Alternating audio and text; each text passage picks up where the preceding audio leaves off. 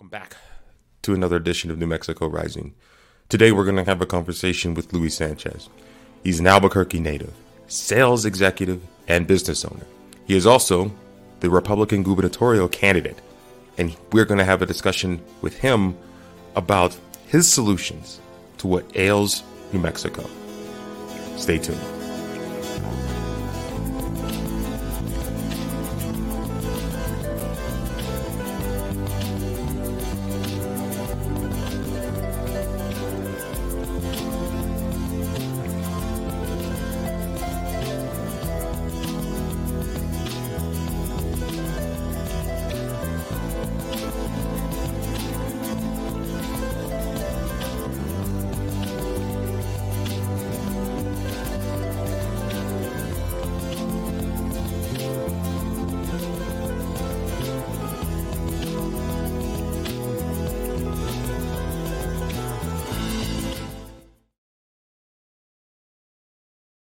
Today on New Mexico Rising, we're going to be speaking with Luis Sanchez.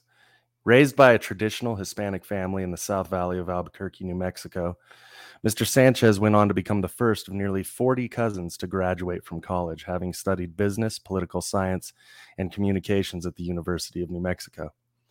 Over the last 30 years, he's parlayed his education into a career in management and sales and now works as a rep for the medical technology company Medtronic. He's also a part of the ownership group for Caliber's Shooting Sports Center in Albuquerque, New Mexico. Mr. Sanchez campaigned in the Republican primary for U.S. Senate in 2020, but ultimately ended his bid, citing lack of name recognition as the biggest problem, but admonished his supporters by saying, "This is not the end for Team Luis Sanchez." He's currently running for the Republican gubernatorial nomination, and we're looking forward to hearing more about his proposed solutions to everything going on in New Mexico, as well as his aspirations for the future. But before we get into any of that, I guess we've got to deal with what is on everybody's minds, including ours and the production team and everywhere else. Thad, you and I have talked extensively, be it on other shows or behind the scenes here, about these federal vaccine mandates, and lay it on us about how you're feeling, because it definitely directly affects you. Pissed. I'm pissed at the process. I'm pissed at the overreach. But most importantly, I'm kind of pissed at myself, right? We all wanted to reinvent ourselves in 2020. And I'm pissed at myself because last year I didn't put myself in a financial position to resist. And now, because of that failing, I'm possibly going to put my health at jeopardy. But let's kind of break down like the mandate in and of itself from OSHA. It's unenforceable at the federal level. So I think everyone getting kind of wee-weed up about it. There's a bureaucracy involved with proposing a rule, putting that rule out there, having people comment on that rule, stuff like that. All that is kind of governmental minutia to cover their rear ends. But realistically, from a federal level, that it's going to be a long time before we see anything big from that. But however, states have that right. And the institutions, public and private, support this wholeheartedly. They are the branch COVIDians. They're devout, they're zealous, and they're absolutely relentless. Why? They have control of all the bureaucracies, every commercial entity. So there's nothing that can be really done about it right away. They've kind of become a slave to this myth of the unvaccinated being the chief vectors of spread, which isn't true. And that the Delta variant, as a mutation, is a result of not enough people getting vaccinated. Not here in the States. In India, yes, but not here in the States. Yeah. So these institutions will enforce this, not because of a law. They didn't need the Biden administration to say this. They literally just they're down with it, right? And this is how they'll attack. The president's speech is basically was made specifically to provoke. And it will lose in court eventually. However, this basically just continues to put the last nails in the coffin of national social cohesion. But there's a broader concern about this, right? So particularly we're going to discuss here about like how it's going to affect like workers here in the state. I've been kind of harping on this thing because I've been reading a lot of articles, and I didn't come up with this term, but this is called there's this thing called the Great Resignation. And it's basically people having learned from the last year that, work-life balance is much more important, pursuing what you want to pursue, making yourself financially independent, because a lot of people, not a bunch, but a lot, were considered non-essential, lost their jobs, and were forced to live off of the dole. So even if you enforce this vaccine mandate via backdoor, coercion, OSHA, whatever you want to use, say you get to 80%, 85%, 90%. You're not going to get there, I might add, because we're already, from a one dose perspective, 75% of the adult population is already, vaccinated, at least inoculated with one dose. What do you think the other 10% are going to do? So, and of those of us who have to bend a knee, inevitably, how productive do you think we're going to be? Yeah. So I'm saying, like, you've just caused immense damage to the employee relationship going forward. And I honestly think that's by design. And the left's accelerationism toward this global reset is going to, they think they're going to build like utopia from the ashes, but I don't think it's going to be the outcome they think is going to happen. And there are way more consequences to this, even if this never, ever sees the light of day. I think that's fair. I think, now's as good as any time to really think about what it is we're doing. I know in my own life, I've got to look at my businesses. I'm not at all interested in enforcing any of this stuff with anybody that works under me, any way, shape, or form. So when you talk about the resignation, I mean, for me, it's basically here. They have drawn a line in the sand, and that I can't cross over. I will not. It's not going to happen. And as an essential businessman, obviously plumbing, for those of you that don't know, I've run for years. I see no interest for me or any of the guys I've worked with. The guys that have worked with me and around me, they're all very angry at this. Their attitude is that they were put out in the field and dealing with this for the past, almost 2 years now. And now you're telling them that they need to do something to keep people safe or keep themselves safe or anything. I'm telling you right now, these guys don't want to hear it. And it's going to cause problems. And like you say, they may take it and they may keep their job. But if you think productivity is going to increase because of this, you're dreaming. And everything's going to get more expensive, and it's just going to continue getting uglier. So that's kind of my end on that too. We'll kind of pull back a little bit from this, and we'll go ahead and get our guest on. Mr. Sanchez, how are you doing? Gentlemen, thank you for having me on today. And thank you for getting my blood boiling too, because I've seen that from so many ends, as you guys know. Sean, you hit it right on the head. I mean, your business is essential. My business was essential last year, when she tried to close businesses. And I think we all know what happened when I told her basically to go pound sand. I wasn't going to close Calibers. Yeah. Because just like you gentlemen, I mean, she's never invested. Our governor's never invested her own money in a business. She's never had to sit there and trust New Mexicans to support that business. And so, it's interesting we say, I'm going to fix my camera here too. No, that's fine. To take shots from the cheap seats. And that's what she was doing from the cheap seats. It's easy for her when she received a paycheck and her administration received a paycheck every 2 weeks. And she gave her administration raises. But she wanted us to go to our employees and saying, guess what? Oh, you guys need to go home for public safety because you're not essential. Mm-hmm. Well, as I've said to everybody, my business is essential. My employees are essential. So that's why we refuse to close. And I feel strongly about the vaccine because since Roe versus Wade, what happened to my body, my choice? And that's what it should be. Nobody should ever be mandated, ever, to put something foreign in their body that they don't want. Mm-hmm. But that's that issue said it right. So many people are on unemployment right now. So many people are collecting unemployment benefits that we become almost a socialistic communistic state with the fact that the government now holds the purse strings. Mm-hmm. You wear a mask or you're not going to get your checks. Get a vaccine or you're not going to get your checks. Get a vaccine or you're not going to be at your job. this isn't what this country's about. It's just, we're getting to the point now where, it's been said so many times over history. This is the tipping point. We're on the edge, whatever acronym you want to use, but this is truly it. And they're pushing it as far as they can get right now, where we are giving away our civil liberties. And at some point, we need to push back against government. And and the nice thing is that's what our Constitution allows us to do. And we as voters and citizens of this state need to remember that she works for us. She isn't a queen. She isn't a dictator. She's our governor, and she's supposed to govern. She's not supposed to dictate. So sorry, I'll get off my soapbox. No. That's the whole point of this.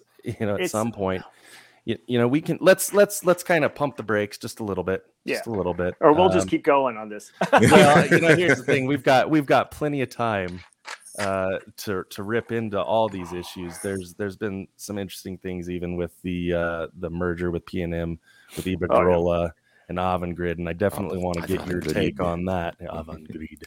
But let's like I say, let's pump the brakes. We'll kind of relax just for a minute. Why don't you tell us a little bit about your New Mexican experience? Because you read somebody's bio, it only says so much. So kind of give us your journey to this point in time where you're now saying, well, I guess I'd better run for governor. Sure. So, you hit around the head. I started, if everybody knows where the aquarium is in the valley, right there off Rio Grande. And so that's where I started life at.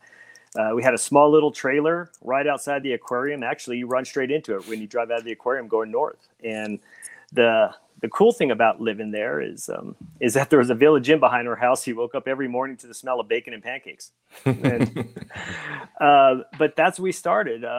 My father came from the South Valley, what we call like the South Broadway or San Jovadio, right there on Broadway and Stadium. My mom is from Borales, right there by the zoo. And we grew up as a typical Hispanic family. And, my father was changing tires at Sears, and my mom was a cashier. And so but you know what, though? We were brought up, I guess, as 90% of every Hispanic family. We were brought up with a love of God, a love of family, respect for both. And the fact that we worked hard, that's what we did. And that's why another one of these situations, I'm going to go off a little tangent. That's why it gets my blood boiling when I hear about critical race theory. Yeah. Because being one of the only Hispanics in the race, of course, I always get asked about that. And I give my same response. I think it's a bunch of crap. My parents didn't bring myself or my brother or my sister up to be victims. They didn't. They brought us up to that if we wanted to go for the golden ring, then go grab it. The American dream's out there. And that's how we were brought up. But without digressing. So, digress. So we just kept going. We worked for everything. I had a job since I was 13 years old. I used to clean toilets and mow yards at Putt Putt for anybody who was around here way back then, and worked my way through high school. And how I became a Republican, I always get asked. And I remember my dad being Hispanic, lifelong Democrats. That's all they were. But my dad loved Reagan. And I remember I was 17 years old. I graduated from high school early. Didn't know what I wanted to do. Nobody in my family had ever gone to college. So my father brought me in and said, listen, mijo, I want you to listen to the president and his Reagan. And he was talking to Hispanic high school kids in California. And I remember it hit me to this day. I still remember it's not where you start, it's where you finish. And that this country allows for anybody to grab the American dream, no matter how hard you work. And it inspired me. And all of a sudden I turned around and my dad's all, what'd you think? And I told him, it's like, I think I want to go to college. And he looked at me and he goes, college? He goes, I just wanted you to go get a job. And so I did. I saved as much money as I could. I worked through college, which was so beneficial to me. I learned how to do construction, landscaping. I was a line cook. Oh my gosh, waiter, everything. But when I was in college, I used to wash dishes at the sororities, because if you wash dishes, you could eat lunch and dinner for free. Mm-hmm. And I actually met my wife washing dishes, which was funny. She didn't think much about me at the time. But 3 years later, she did. And so I've been married. Well, that was a good come up then in 3 years. Absolutely. So, but so many great things happen, of course, when you just go after the American dream. In college, I had the opportunity to volunteer for Senator Domenici, worked on his campaign, and then I was got picked to be one of his interns up in D.C. So right out of college, I went to D.C., worked for Senator Domenici, then public affairs in the USDA. And then I came back to Albuquerque because I just love the state, always loved the state, and started my medical career. I was able to get on with a medical career. And then now, almost 30 years later, I implant pacemakers and defibrillators all over the state. And so that's what I do. And then for the last, 12 years? Yes, I've been one of the majority owners of Calibers shooting ranges. So, it's interesting when everybody says, oh, are you going to protect our Second Amendment rights? Well, we've been trying to protect them, 10 years ago, 10 days ago, and we'll still be trying to protect Second Amendment rights in the state of Mexico 10 years from now. So that's kind of where I'm at today. Have my beautiful wife we're going to be going 26 years, 2 amazing kids. And then we're going to start this journey going down governor. And by the way, I do have to say, when we quit the run for Senate, I quit it because I made a promise. Okay. At the pre-primary, I had made a promise, and I'd campaigned with the fact that if I didn't finish in the top 2, I would not split the vote. And I ended up coming in third, I think like 12, 14 votes right behind Mark Ronchetti. Sure. But I thought it has to start somewhere with the Republican Party, that we keep our promises and that we try and bring this party together. So at that point, even though we could have got on and we had the votes to go on and the signatures, I decided to do the right thing, to step aside and let Elisa and Mark go after it. So, sure. But you're right, though. We got a lot of name recognition. So when last year, when the governor just started basically taking away all of our civil liberties, I was asked if I would consider running for governor, and because I do have experience starting and running businesses in the medical field also, and Second Amendment rights. And I think people know now that I am not afraid to stand up to her, or stand up for what's right. So that's where we're at today. Now I'm here with you, fine gentlemen. Oh, yeah. Well, we appreciate it, man. So, all right. So let's talk governorship, what's going to happen here. So this past Friday, I guess we recorded like 20 additional deaths. Okay, it's the longest single day total in like months. Mm-hmm. I hear rumblings about the reimposition or the continuation of the emergency health orders. We're going to be coming up on that here in the next couple of days and stuff like that. I'm just going to let you riff on the emergency health orders. What do you think? What do you, as governor, obviously, what would you do differently than what has already been done over the last 18 months? Well, I'll tell you I heard a speech by Governor Kristi Noem, and I talked to her personally when the Republicans had their convention in Amarillo, and it's pretty eye-opening on what she said. She told me flat out, she goes, Louis, everybody thinks I did this amazing thing. Everybody thinks that I did this incredible thing, that I was fighting the system. She goes, all I did was talk to the state attorneys, and I did what the state constitution allowed me to do. Imagine that. A governor actually allowing the citizens of her state to be responsible for their own health. Citizens of the state being responsible for their own businesses. I could tell you something I won't do as governor. So if this ever comes up again, I will never close this state down, ever. I truly feel that all small businesses are essential. And you don't pick, it wouldn't be my job, and it's not her job to pick winners and losers. So, and what I mean by that is that we lost 40% of our small businesses, but she allowed for big box stores to stay open when everybody knows. And expand. Yes, and expand. Right. And if you just do the simple math, if they allow 1,000 people in a day, which is just, on the low side, through all the box stores in the state, she's allowing over 1 million opportunities for cross-contamination for COVID. But yet, as small businesses, we won't get 1 million people in all of our stores combined in a year. So being in healthcare, I also see what happens when you mandate masks. The interesting thing about it is they're like, well, masks, we need to wear masks. The problem is probably 90% of the whole population doesn't wear a mask right. When we're in the hospitals, we wear clean masks every single patient. Anytime we see a patient, we change our mask. We also get N95s. We also get fitted for masks.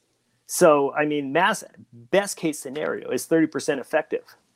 So they're doing more harm than good. And let us control our own businesses. I can control if I allow 100 people in calibers or if I only allow 20 people in calibers. So I think that we as citizens of New Mexico need to take this state back.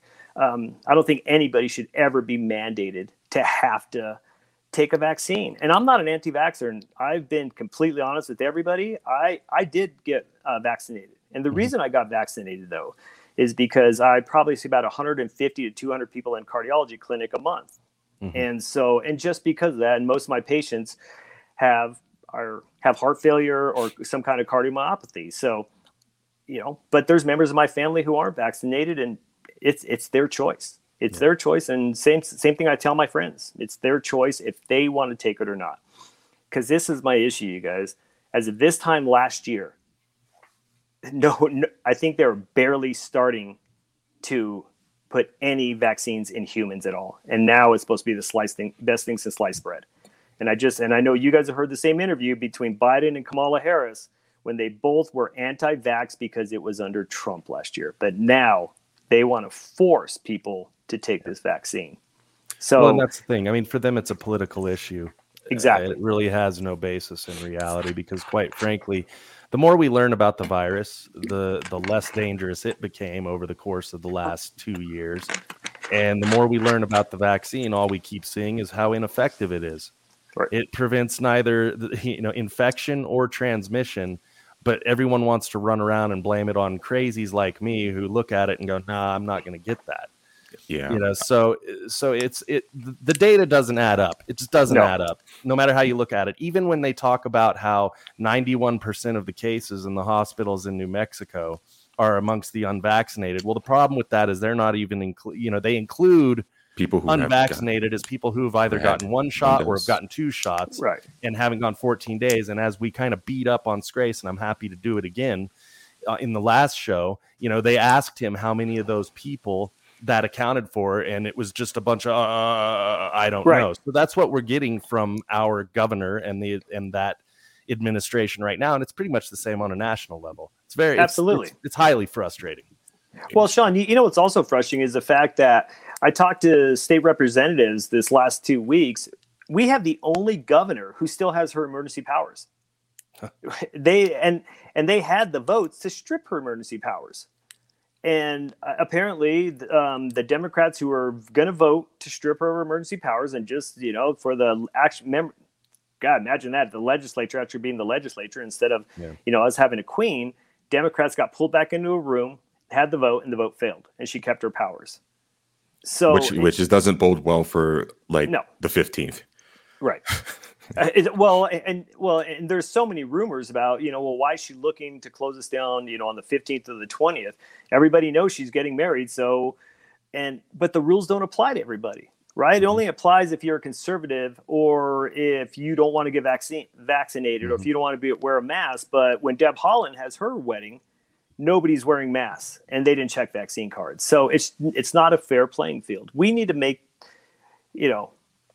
as you guys know, we could go off for 4 hours and tell everybody what's the matter with this state. But I think we need to talk about how we fix this state more off, because everybody knows we have one of the worst governors in the whole United States. So, well, and I think that's part of the conversation. I mean, obviously, there's the issue.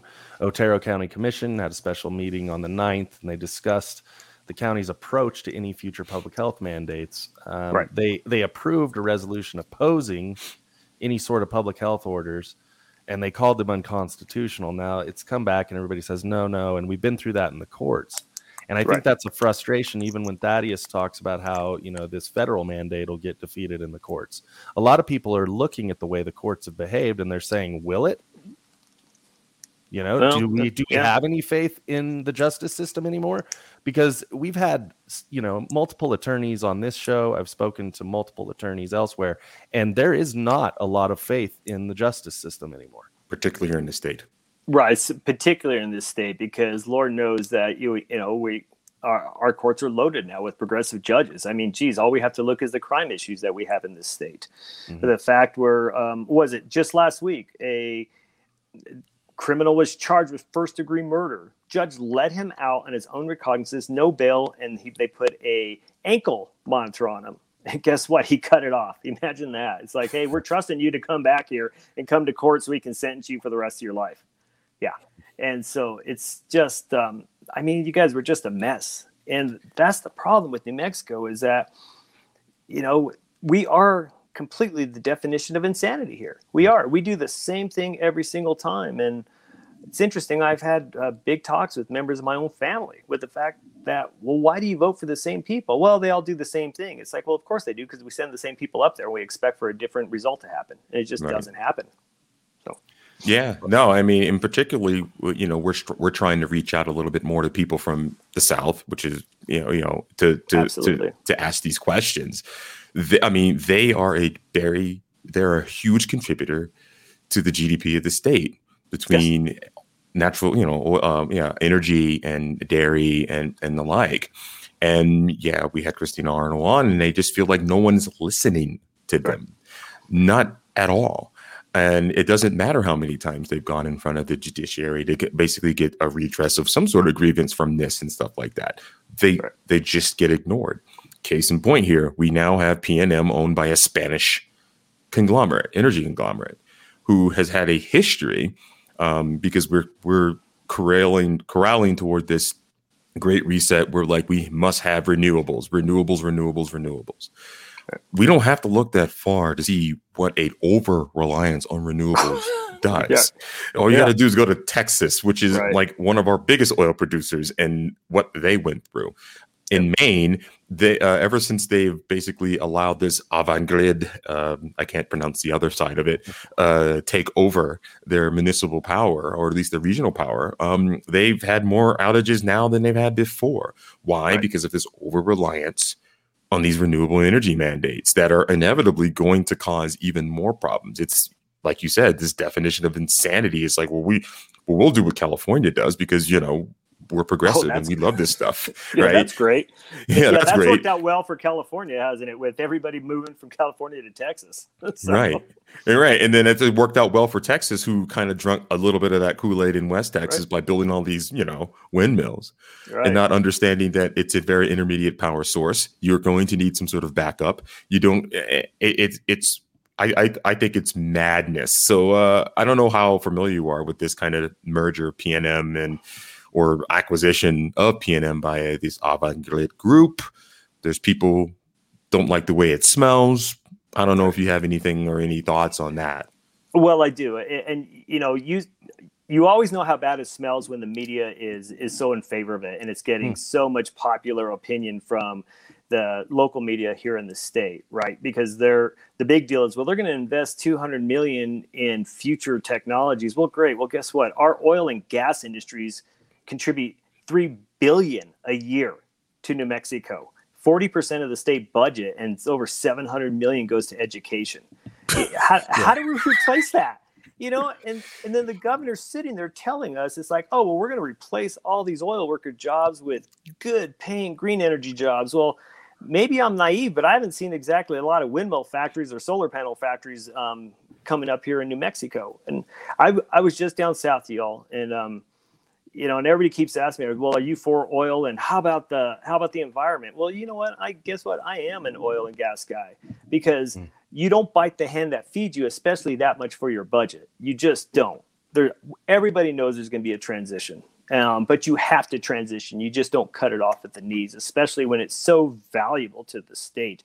And one of the oil guys I was talking to said, just in oil workers, and they're talking about drillers, pipe fitters, welders, water people, containment, 66,000 six-figure jobs. And if you're looking at the whole southeast part of New Mexico, that contributes to everything that makes that Permian Basin work. It's 122,000 people that could be out of work, that she's looking at putting out of work. We will never replace that, ever.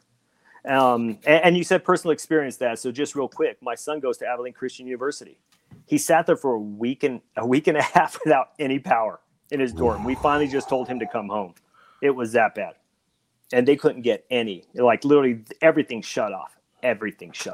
And so he finally just ended up just driving home from, and it's Texas, right? Texas. Exactly. The cultish nature of this green energy it's almost as cultish as they are affectionately known on the program, the Branch Covidians. Yeah, yes. And and that's not mine. Like, I've heard that somewhere, but it's very clever. And they're just having us careen toward this. Exactly. And like when and you break down like why things went wrong in Texas, and it's because the grids are not built for these renewable sources. And until we up the use of, nuclear, or until we we figure out how to build these giant gigawatt battery backup factories, which ended up have their own issues, particularly in cold weather, you're never going to build a reliable enough grid. And I just think it's complete madness. And when we get to next summer, because these mandates are going to start, these mandates for renewable energy for PNM are going to go into overdrive here soon. And of course, Sean can attest to this. They've been wanting to close the coal producing, energy producing coal plant up there in his neck of the woods for years. And I think they're going to finally get their way. Right. Hey, Sean, how much they put in? They put in what? The city put in $20 million into the Four Corners power plant to try and get it to burn clean, and they got it there, and they're still they got it there. It doesn't matter. Yeah, still going to close it down. And this is just the absurdity of everything that we see, whether we're talking about now, the governor is signed on to this 30-30 initiative where she's going to preserve 30% of public land from development over the next decade, it's just more of them, encroaching on the ability of New Mexicans and Americans in general to produce anything here. And this is where I say, at some point, you have to look at this and you have to say, well, is this incompetence or not? If it's not incompetence, these things that they're doing that are destroying our ability to create power, jobs, and everything else for ourselves, then they're doing it on purpose. Right. Well, and Sean, it's just pure incompetence. I mean, look what happened up in Farmington 6 years ago when they, oil and gas was booming. As you know, you couldn't come up 550. All you'd see was just wells going up, but Farmington was just exploding. Everything, Sportsman's Warehouse, Chick-fil-A, everything, Sleep Number. I mean, housing was going ballistic. Everybody was moving up there. It was amazing. All of a sudden, oil and gas goes away, and you saw what happened in Farmington, Bloomfield, and Aztec area.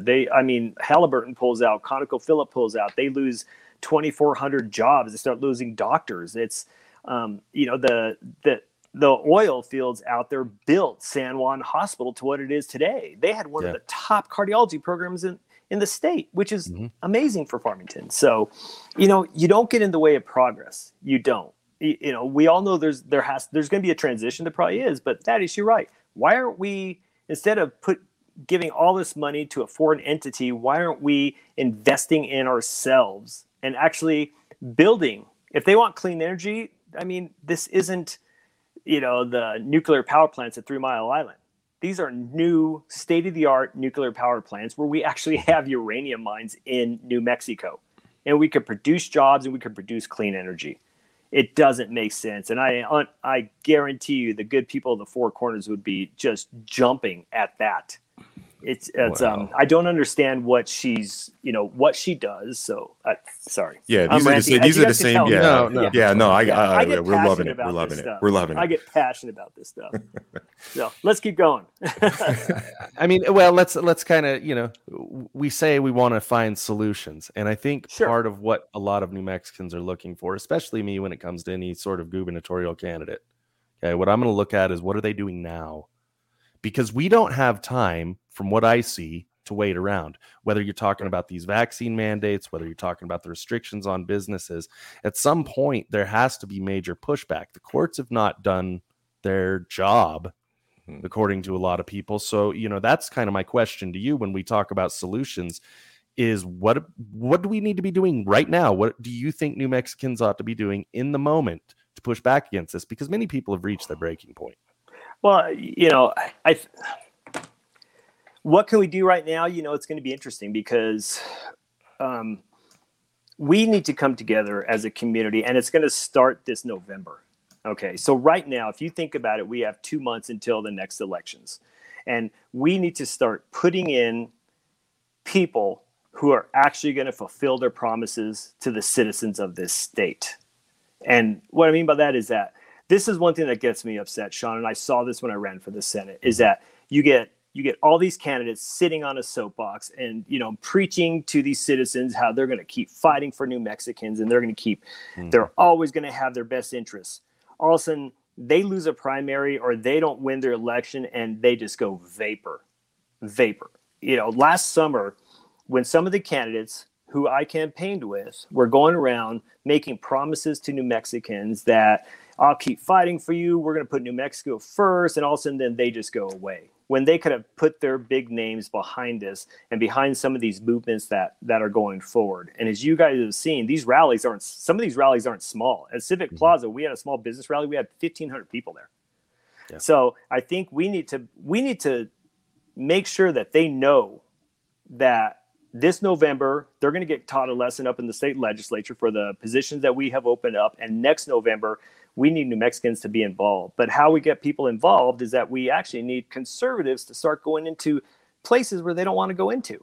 It's easy to go get Republican votes down in Eddy and Chaves County. Mm-hmm. But how about the 500,000 votes that are in the South Valley or South Central or the West Mesa? No Republicans ever go there. Yeah, and play it to those cultural values when you go to the South Valley. I'll tell you guys what, we already know how the Democrats are going to play this election. We know it. They played it in 2008, 2010, 12, every year there's elections. And we refuse to think that they're going to play by those rules. And what are those rules? They call us as conservatives. And, that is you're black. I'm obviously Mexican. But they do, right? They call us racist, white supremacists, that we are all people of privilege. And you know what? We need to go in and instead of playing defense and being on our heels, we need to start playing offense and actually calling them out for what they are. They do. So how do we get back? We start making sure that people are educated, Sean. We go into these neighborhoods, and I went into the South Valley. I already had a rally in South Valley, and I showed the people in the South Valley exactly what their representatives were voting for. Hispanics have never, ever voted for abortion. Mm-hmm. But yet they put the same people in office, and they didn't realize that their representatives had actually voted for third-term abortions. They actually didn't know that the representatives, were the ones that keep New Mexico taxing their Social Security. They thought it was Republicans. So we need to educate. In a state that Republicans haven't technically controlled on a legislative level for a long 90 years. I know. But that's our fault, though, you guys. That's our fault. So yes, I am going into there, and honestly, it's no big deal for me to go into those places because my whole family's still there. So I'm just going to see my aunts and uncles and my cousins. So I am. That's what I'm doing. How are we going to win, Sean? You had asked that question. How are we going to bring this home? I am. You know what? I'm going to go find those votes. I am. I'm going to go find those votes because I represent 50% of this population, which is Hispanic in New Mexico. And both of you guys know it's time for truth in this party and truth on these elections, you guys. And,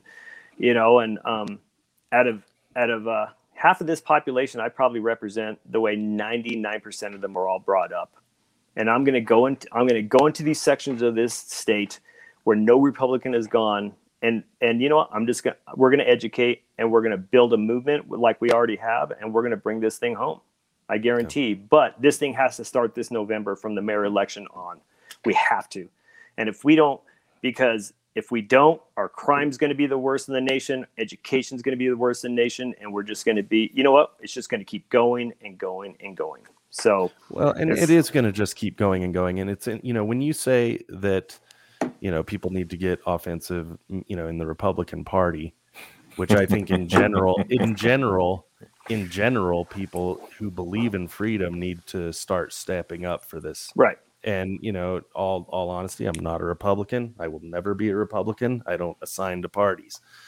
But it's like when you see that and we talk about everything, again, I'm going to reference people back to the episode that we did with Erin Clements.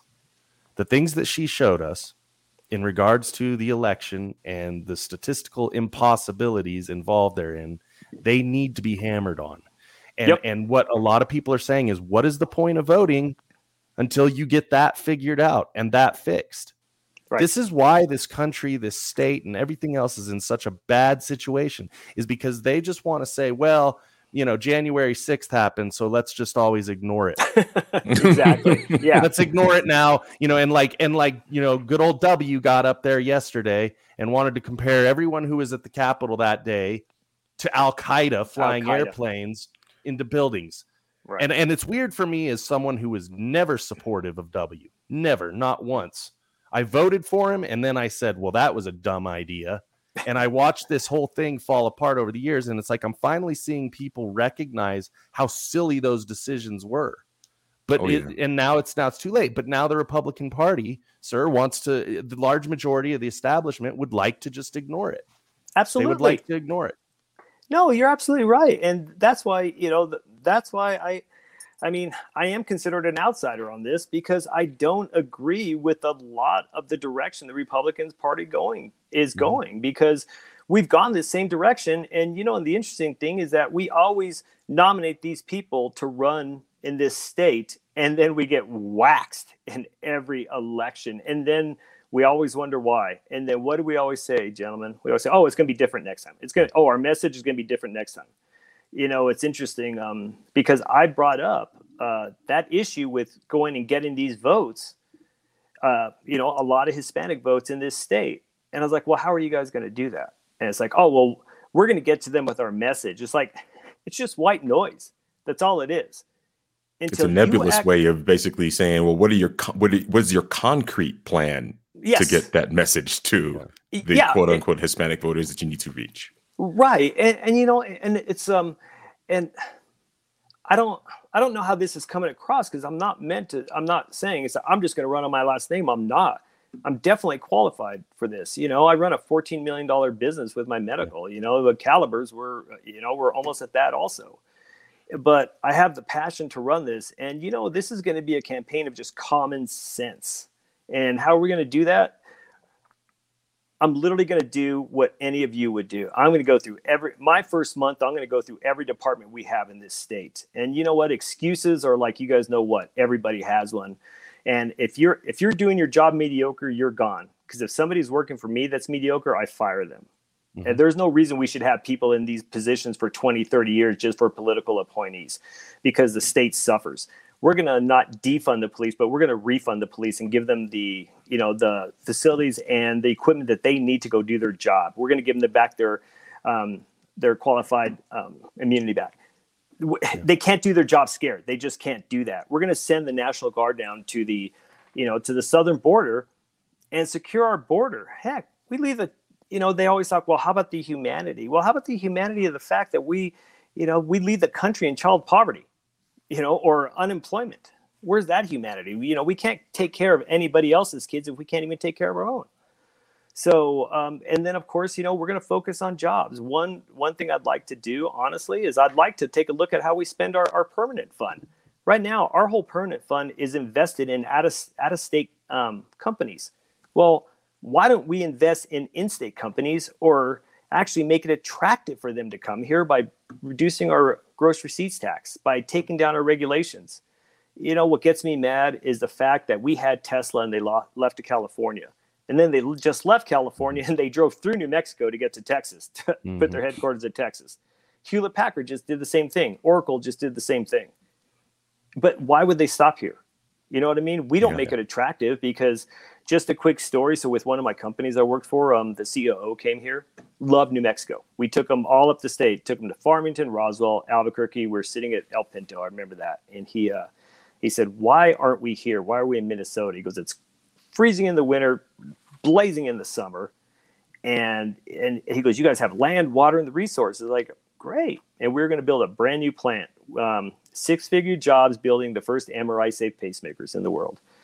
Called us a week later. They would never let me go to New Mexico. You guys are overtaxed, overregulated, of course, worst in crime, last in education, blah, blah, blah. So they put that whole manufacturing plant in Tempe, Arizona. That's what we lose out on every single time.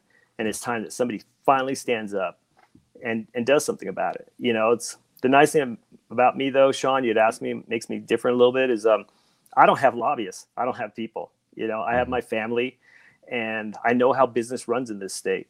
And that's what I do for a living. I go get business. And with that, I also don't put up with mediocre performances from employees. If you're not going to do the job, there's always somebody else who will.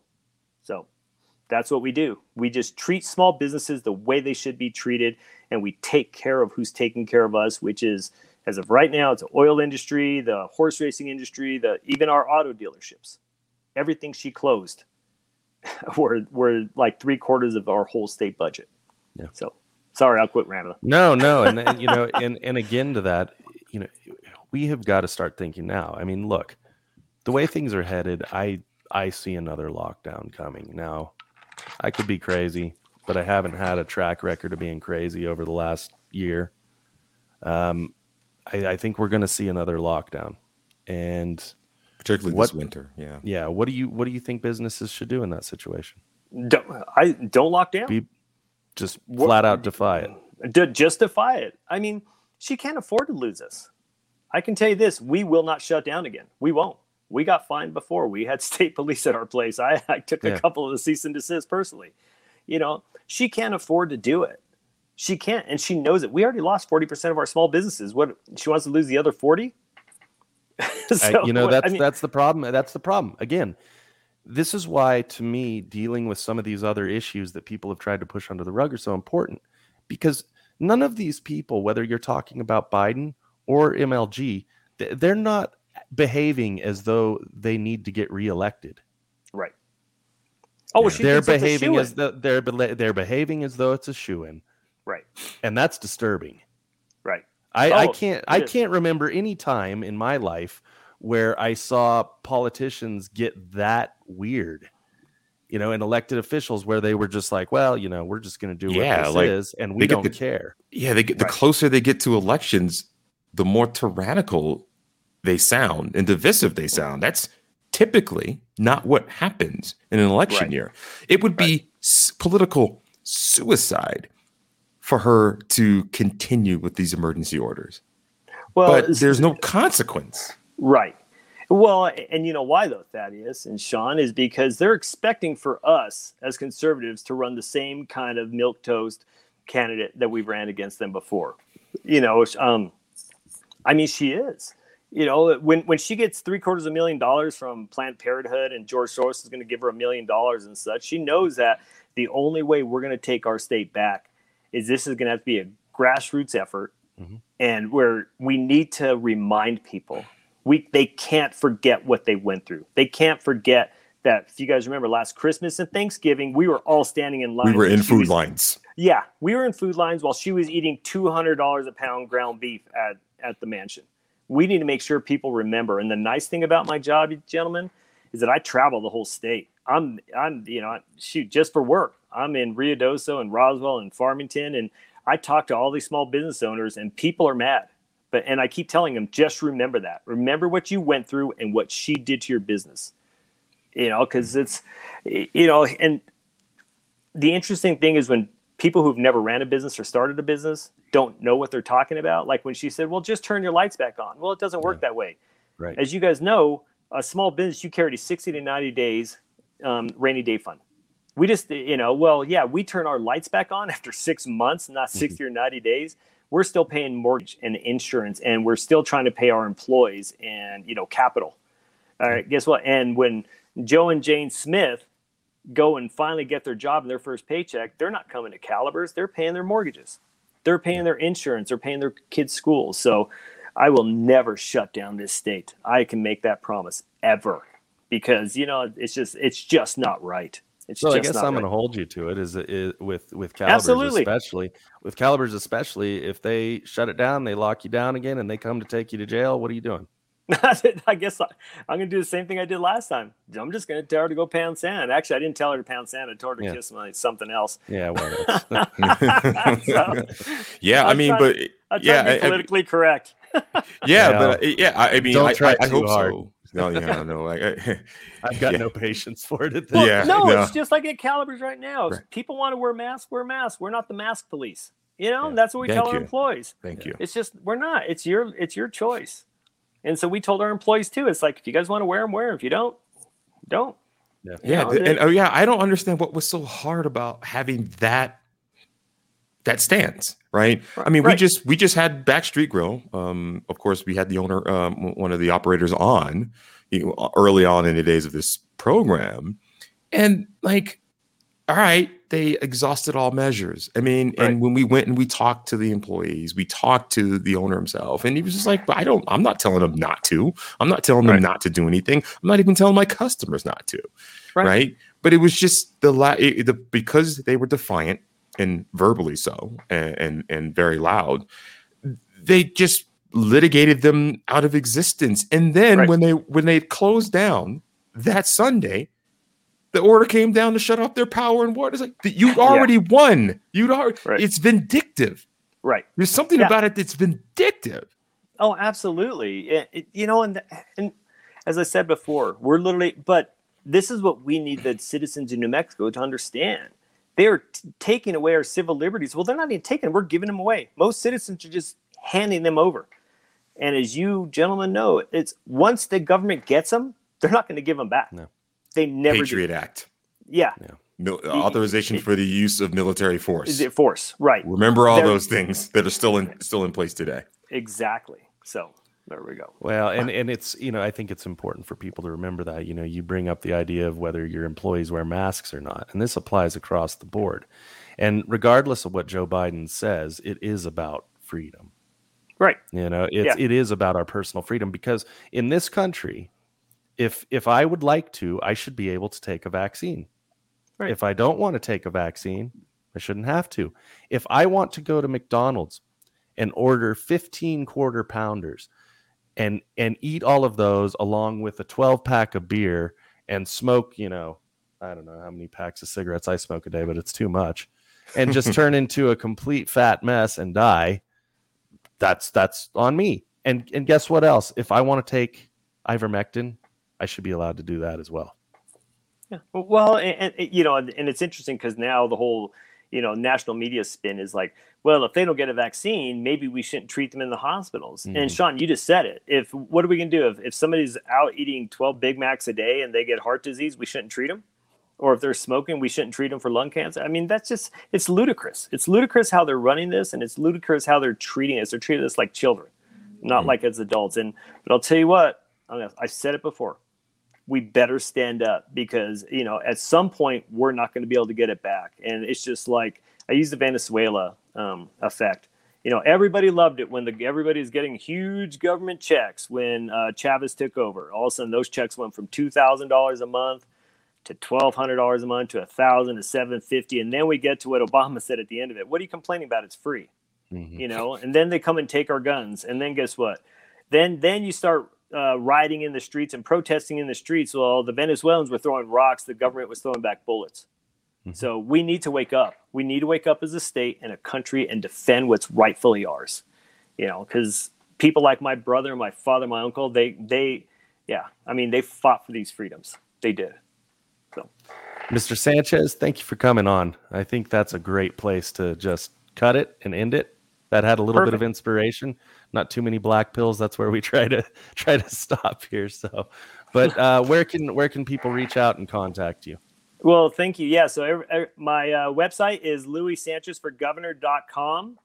And just please go to my site, look at who I am. The interesting thing is I'm kind of a good sales rep. So if you ever see me come by, I'll give you a card. I actually put my cell phone on it and I answer it. So it's, I'm just upfront with a lot of things, and I know that I am, I know I'm a political outsider, but I think that's positive. But if you'll go to louissanchezforgovernor.com, you're going to know exactly who I am. Please send me messages, and thank you, gentlemen, for having me on. I really appreciate you guys. Man, hey, no appreciate problem. You having you on. Thank you for coming. Take care, gentlemen. All right. Bye. Baco, what are we doing? Hello, everyone. Good afternoon. First, go support Calibers, right?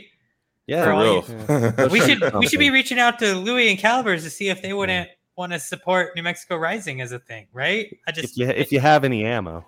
If you have any ammo. Anyway, so we have September 19th is the next show we have, and that will be Ethel Maharg. You guys know how to say her name? I have no idea. Well, she's running for governor, and we want to figure out how to pronounce her name as well as everything else about her. another gubernatorial candidate, which, I like hearing as a voter. I like hearing from all of these potential future governors. Well, that's the way it is. Sometimes it's like I was on, doing the show last night, the other show, and talking to a friend of mine from Australia, and I didn't do much prep because sometimes it's just better to just ask stupid questions. Yeah. True.